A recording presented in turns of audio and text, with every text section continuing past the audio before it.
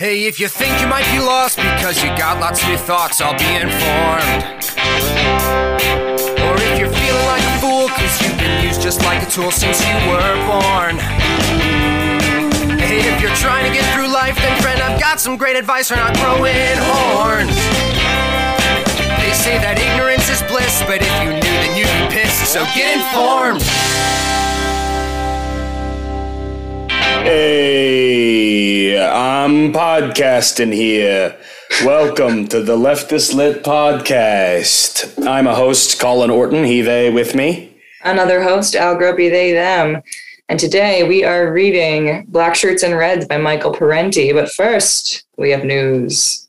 Oh boy, do we have news. Do you have any news you'd like to news before we really get started? I was a busy person this week and did not even check the news, so you may. Fair enough. Go ahead. New CDC guidelines dropped this morning. What's the deets? Bad? Yeah.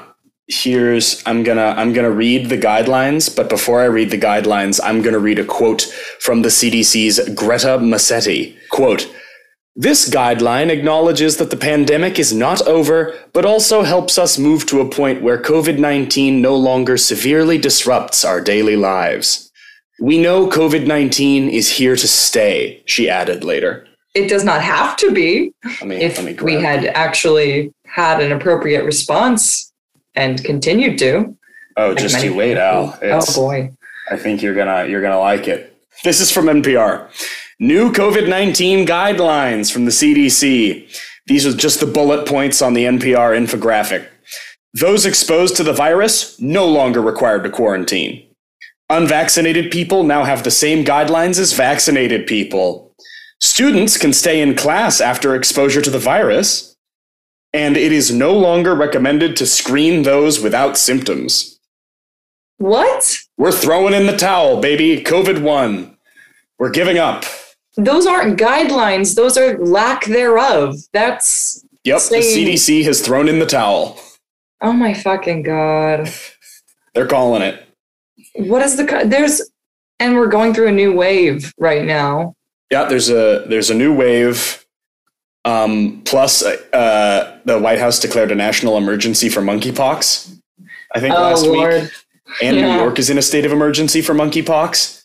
I heard. We're in a double pandemic, and the CDC has thrown in the towel. God damn it.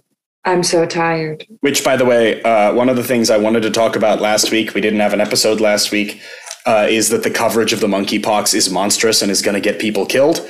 Is it about the way that it's being compared to the AIDS epidemic and the stigma? The way they're covering it as a gay disease. Yeah.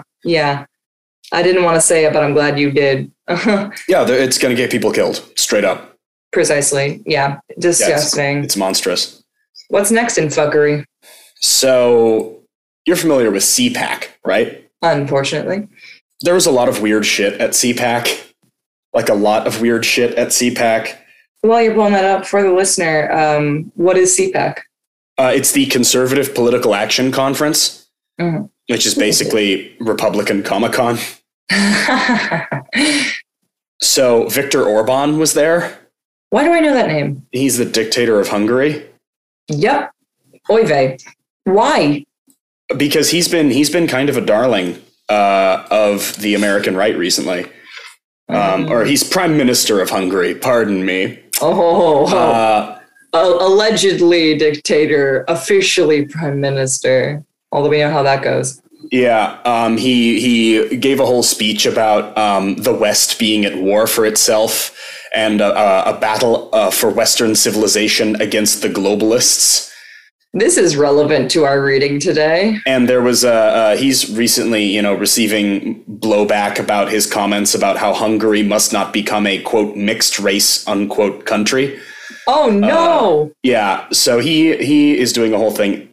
But the thing that I mostly, that stuck in my brain because it got memed really hard from CPAC was that they had an actor at CPAC sort of portraying a January 6th participant, which is to say they had like a 10-foot by 10-foot cage and a man in an orange jumpsuit and a MAGA hat sitting in this like prison cell this like LARP prison cell, and he would pretend to weep and like write up tallies of how many days he'd been in prison, and he would pretend to pray.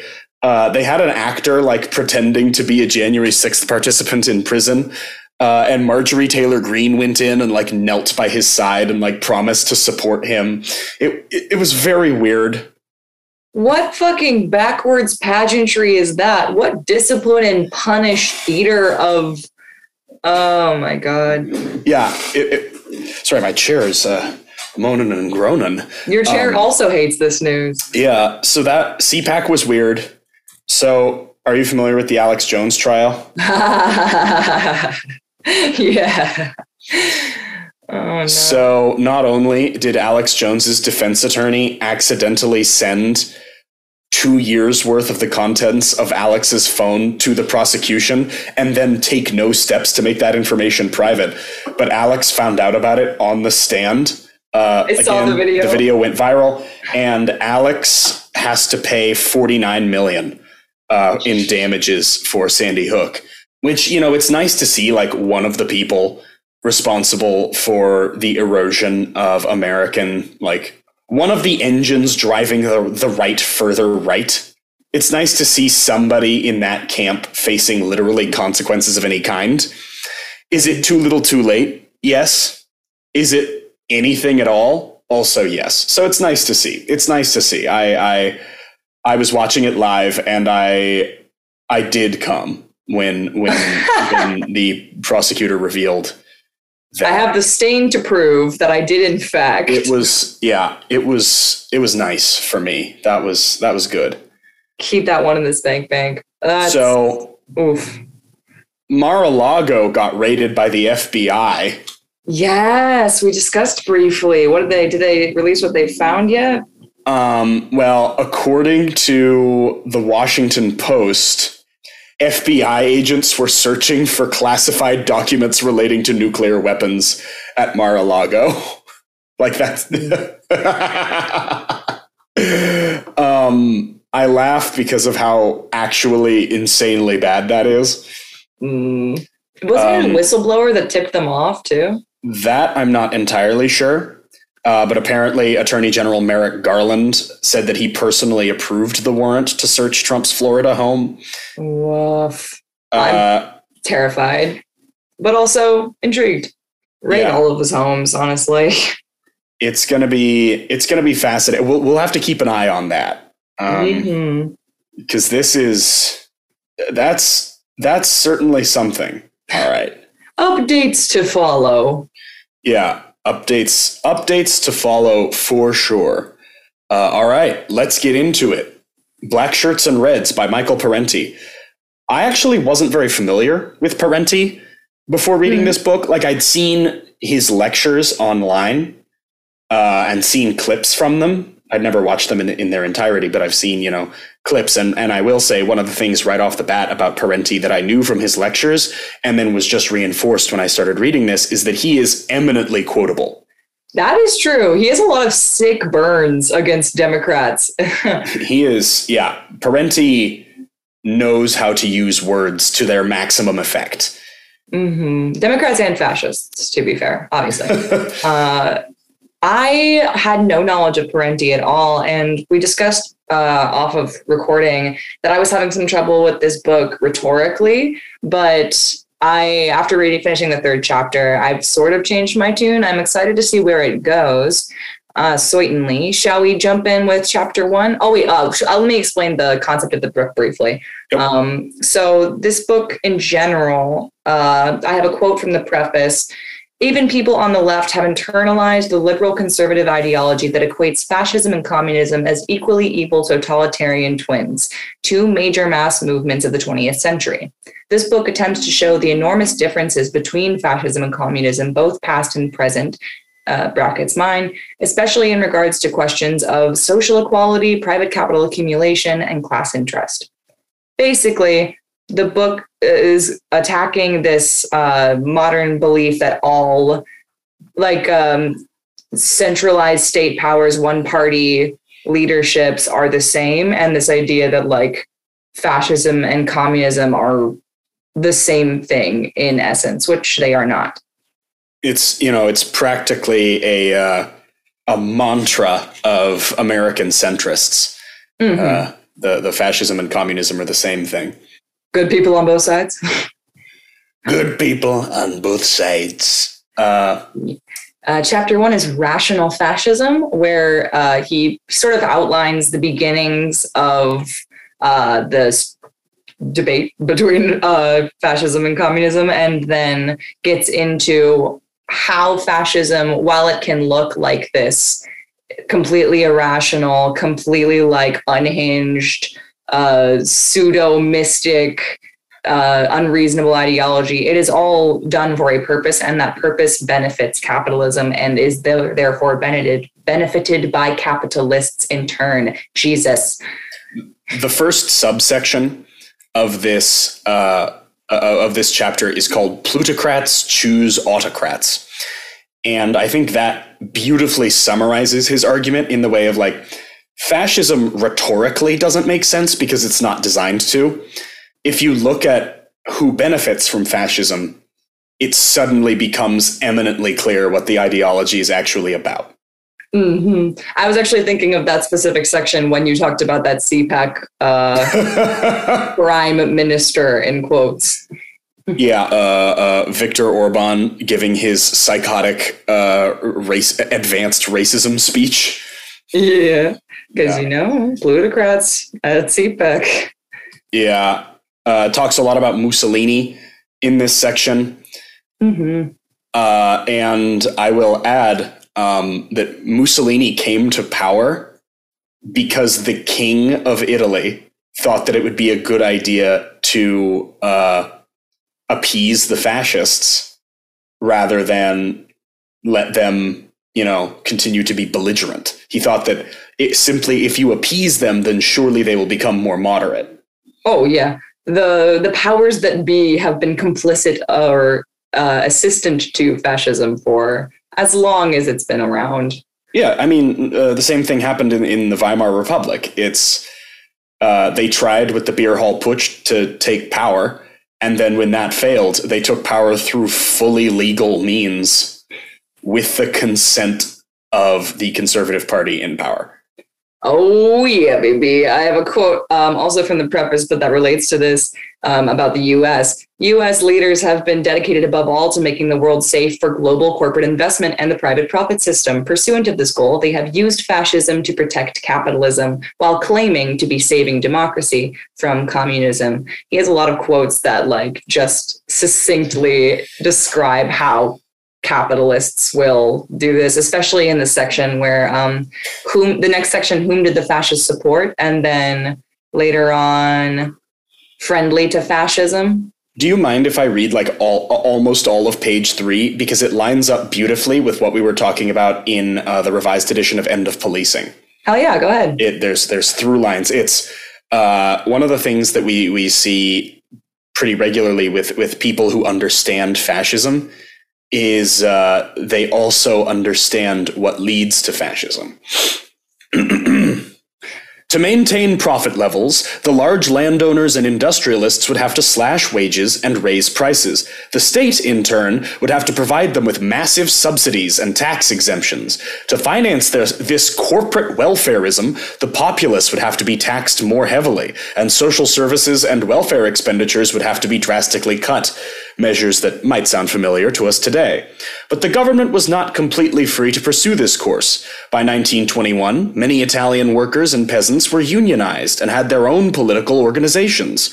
With demonstrations, strikes, boycotts, factory takeovers, and the forcible occupation of farmlands, they had won the right to organize, along with concessions in wages and work conditions. To impose a full measure of austerity upon workers and peasants, the ruling economic interests would have to abolish the democratic rights that helped the masses defend their modest living standards.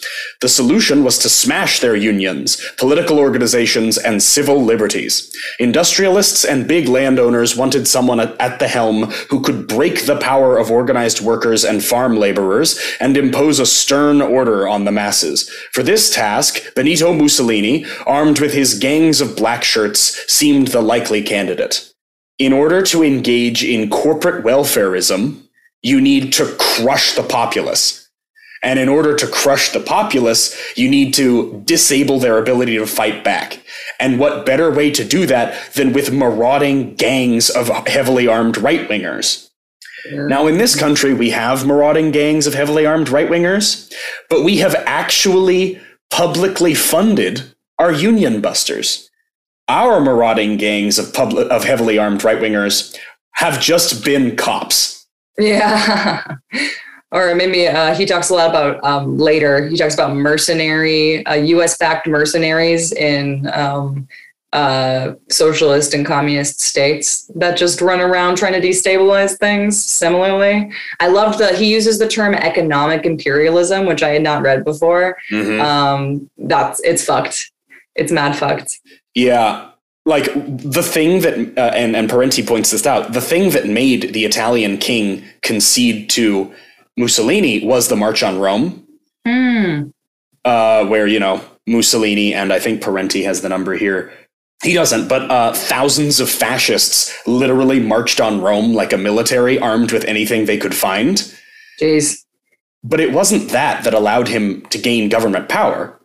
It was the concession of the sovereign. Mm-hmm.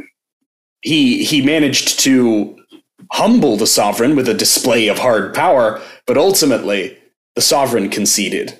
It's always they're complicit. They're legitimizing it. Mm-hmm. Anyway, and he talks a lot about Hitler and the rise of the Nazis in the Weimar Republic. Mm-hmm. He points out that the Nazis, something that we don't think about when we think of the Nazis most often, or at least we weren't taught about in school, is just how fucking rich they were.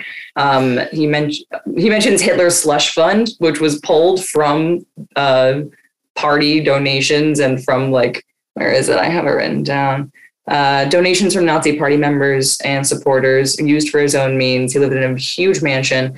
There's a quote, "Is fascism merely a dictatorial force in the service of capitalism? That may not be all it is, but that certainly is an important part of fascism's raison d'etre, the function Hitler himself kept referring to when he talked about saving the industrialists and bankers from Bolshevism."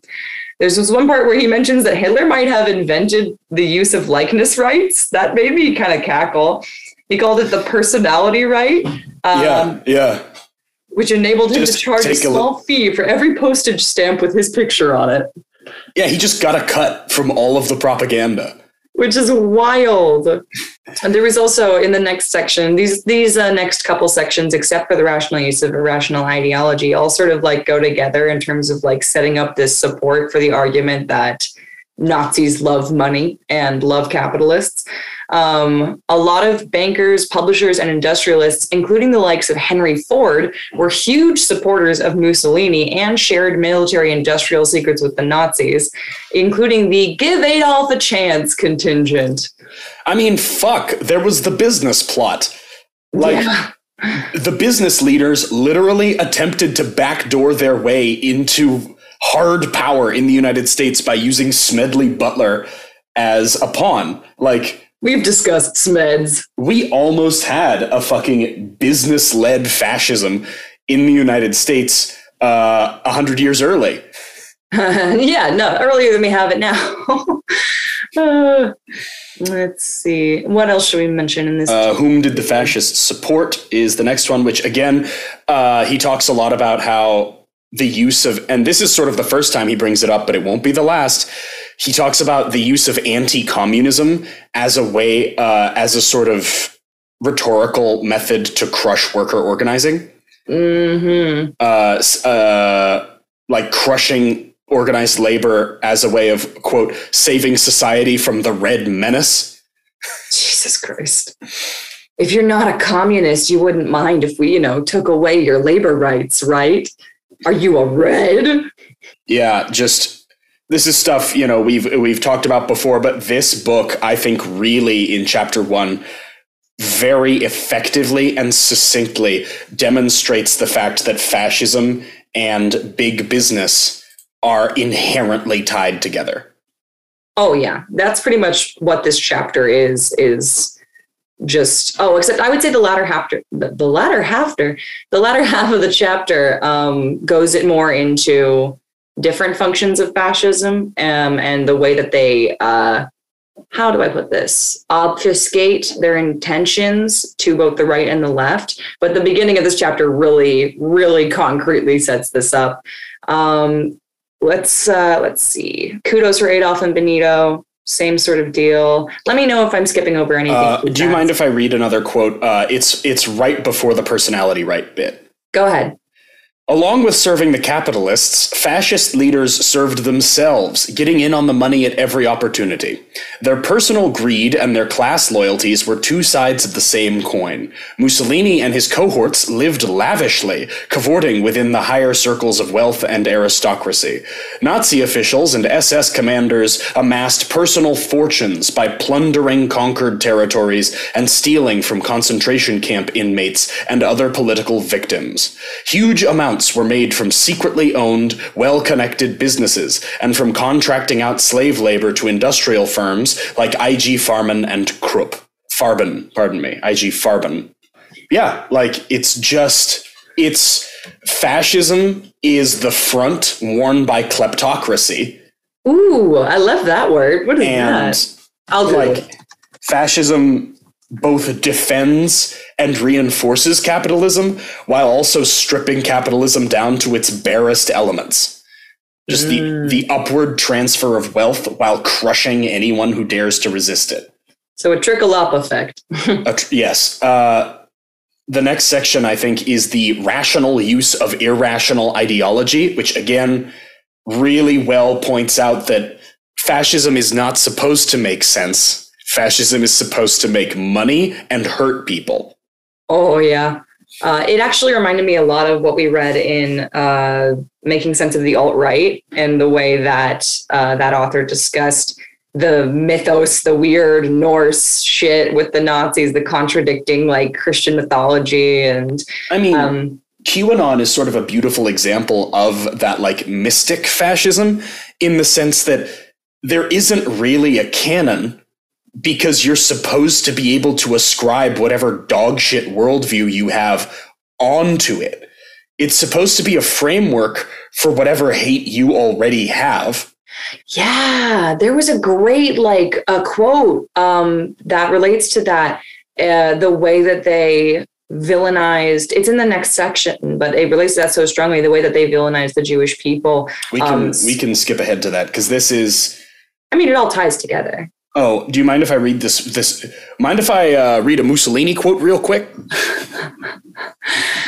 Regardless of whether I mind or not, I'm sure it's beneficial. Go ahead. The fascist conception of life stresses the importance of the state and accepts the individual only insofar as his interests coincide with those of the state. It goes on, blah, blah, blah. A dedication to peace, Mussolini wrote, quote, is hostile to fascism. Perpetual peace, he claimed in 1934, is a, quote, depressing doctrine. Only in, quote, cruel struggle and conquest do men or nations achieve their highest realizations. Though words are beautiful things, he asserted, rifles, machine guns, planes, and cannons are still more beautiful. End quote. Quote, war alone puts the stamp of nobility upon the peoples who have the courage to meet it. Bro. And Parenti dunks on him really hard because the next line is, ironically, most Italian army conscripts had no stomach for Mussolini's wars, tending to remove themselves from battle once they discovered the other side was using live ammunition. Bro! It's... The cowardice. Now, one of the things that I will point out is Mussolini's little list of things more beautiful than words, rifles, machine guns, planes, and cannons, all need to be bought and sold.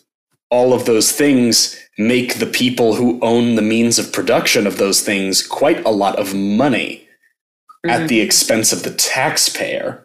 They're also, what was that term? Tyrannical weapons. They require small machine parts. Except for machine guns, which Orwell would claim is actually machine guns, I think it's rifles, but it doesn't matter.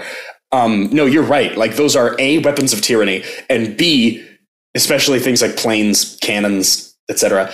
But also the war machine is designed as much to make money as it is to make war. And fascism is sort of about cultivating a forever war as much to enrich the owners as it is to kill. Bro, you just sent me back when I was like, the first time I was ever just like shocked by a statement. Not the first time, but one time just in the car on a random day, my dad said, you know what this country needs to boost the economy? A war. We should have another war. And I was like, why, father?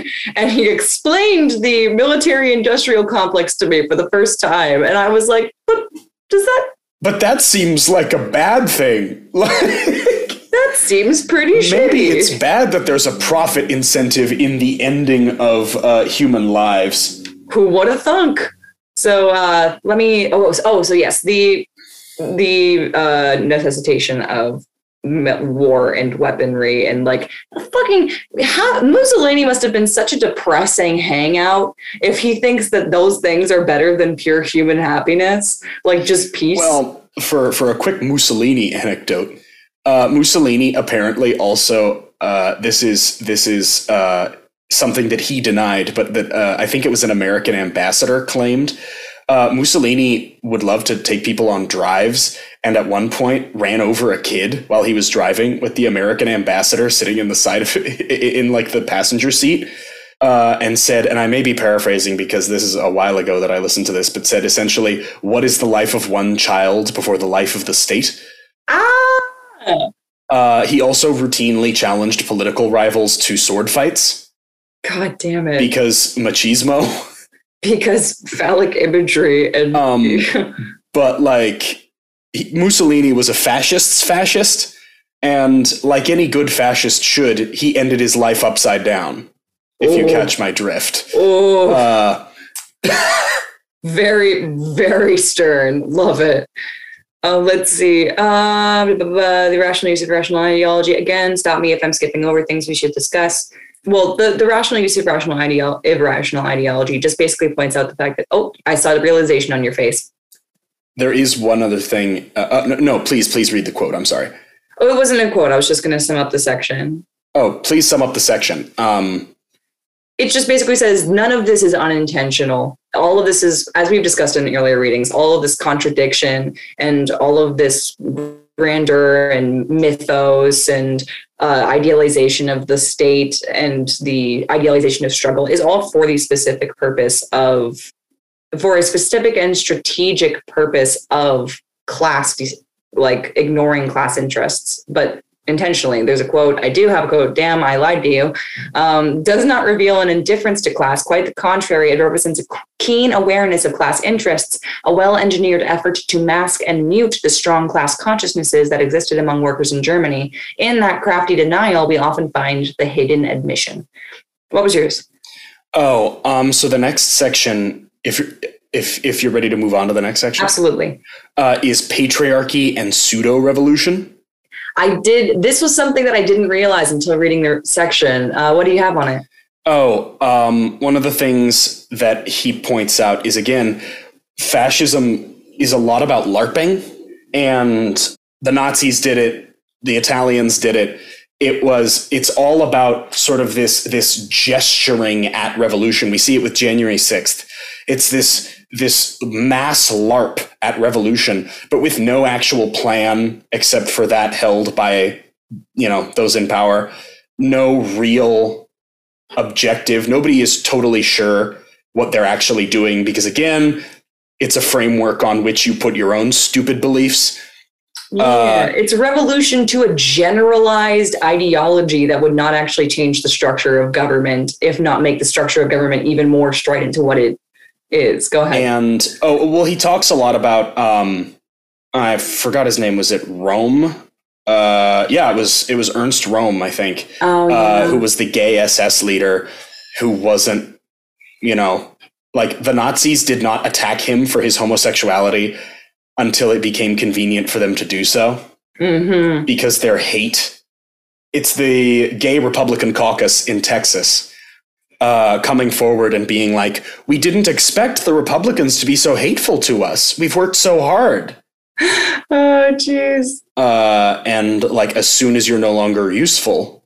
And your strength poses a threat. Yeah, it was, Hitler basically said, like, as long as his homosexuality doesn't contrast with the ideology of the SA, then it's fine.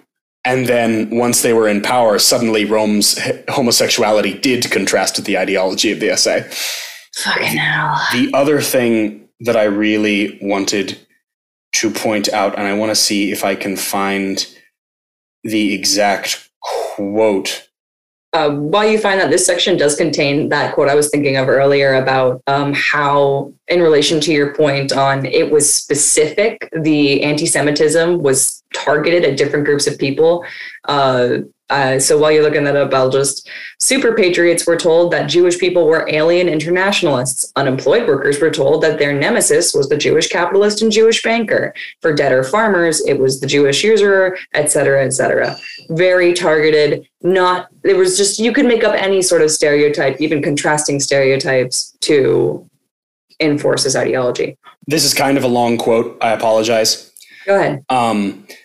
In societies throughout the ages, if able to find the opportunity, women have attempted to limit the number of children they bear.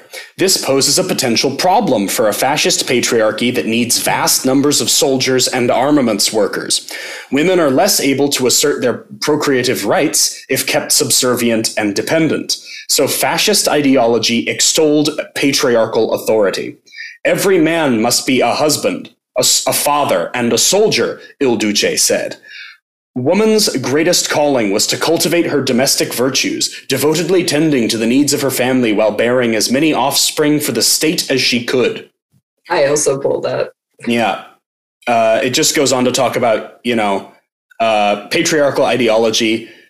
I'm just going to read the next paragraph. I'm so sorry. Patriarchal ideology was linked to a conservative class ideology that saw all forms of social equality as a threat to hierarchical control and privilege. The patriarchy buttressed the plutocracy. If women get out of line, what will happen to the family? And if the family goes, the entire social structure is threatened. What then will happen to the state and to the dominant class's authority, privileges, and wealth? The fascists were big on what is today called family values, though most of the top Nazi leaders could hardly be described as family men. Why does this sound familiar? I heard that quote and nearly shit myself because that's something that I hadn't put together on my own, it was something I sort of intuitively knew, it's, of course, they need more workers. Of course, you will be able to force women to be broodmares if you take away their rights. But the sort of, no, of course, they're going to fight to subjugate women, because by subjugating women, not only do they do that, but they reinforce the existing structures which funnel wealth upward. Mm-hmm.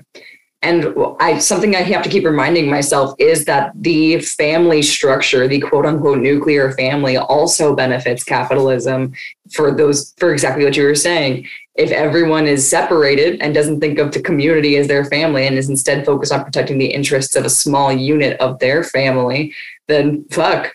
Well, also, if you banish the woman to the realm of housework, how much longer can you keep the other members of the household at their job? They have no tasks to do at home. They have no cleaning, no cooking, no maintenance. They have no children to rear. They don't need to know their children. Depressing. The last section of chapter 1 is friendly to fascism, which points out that both Britain and the USA have been incredibly friendly to fascist militants the world over for the last, 100 years. Oh, yeah. Not even, and they do touch on it a little, just how many, as we all know, Nazi scientists were given deals by the US government to come work for them. Or Operation Gladio. Mm-hmm. Fucking Operation Paperclip, I think, was a Nazi-led. That was us taking Nazi scientists. Yes. Gladio was us infiltrating all of our allies and putting arms caches easily accessible to far-right militants in places like Italy, Germany, and France, and the UK. The fucking Contras, Operation Condor, the School of the Americas, like just this shit piles up of just America and Britain constantly funding far-right militants because it helps to reinforce the status quo at the cost of human lives. Oh my fucking God.